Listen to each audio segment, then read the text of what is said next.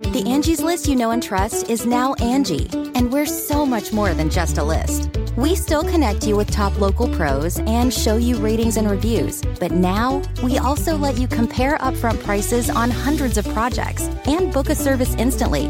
We can even handle the rest of your project from start to finish. So remember, Angie's List is now Angie, and we're here to get your job done right.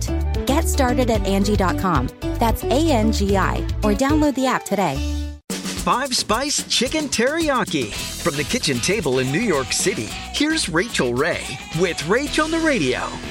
Okay, we're going to start with the teriyaki sauce for the chicken teriyaki. Light and dark soy sauce, light brown sugar, toasted sesame oil, Chinese 5-spice, smoked cinnamon. Oh, I forgot my slurry. Take a little warm water and a couple of spoonfuls of cornstarch in there. Then throw in your chicken. You're going to let this set for a good 30 minutes. We get the skillet nice and hot, and we're going to brown this up. And the very last thing we're going to do is add some minced ginger and garlic.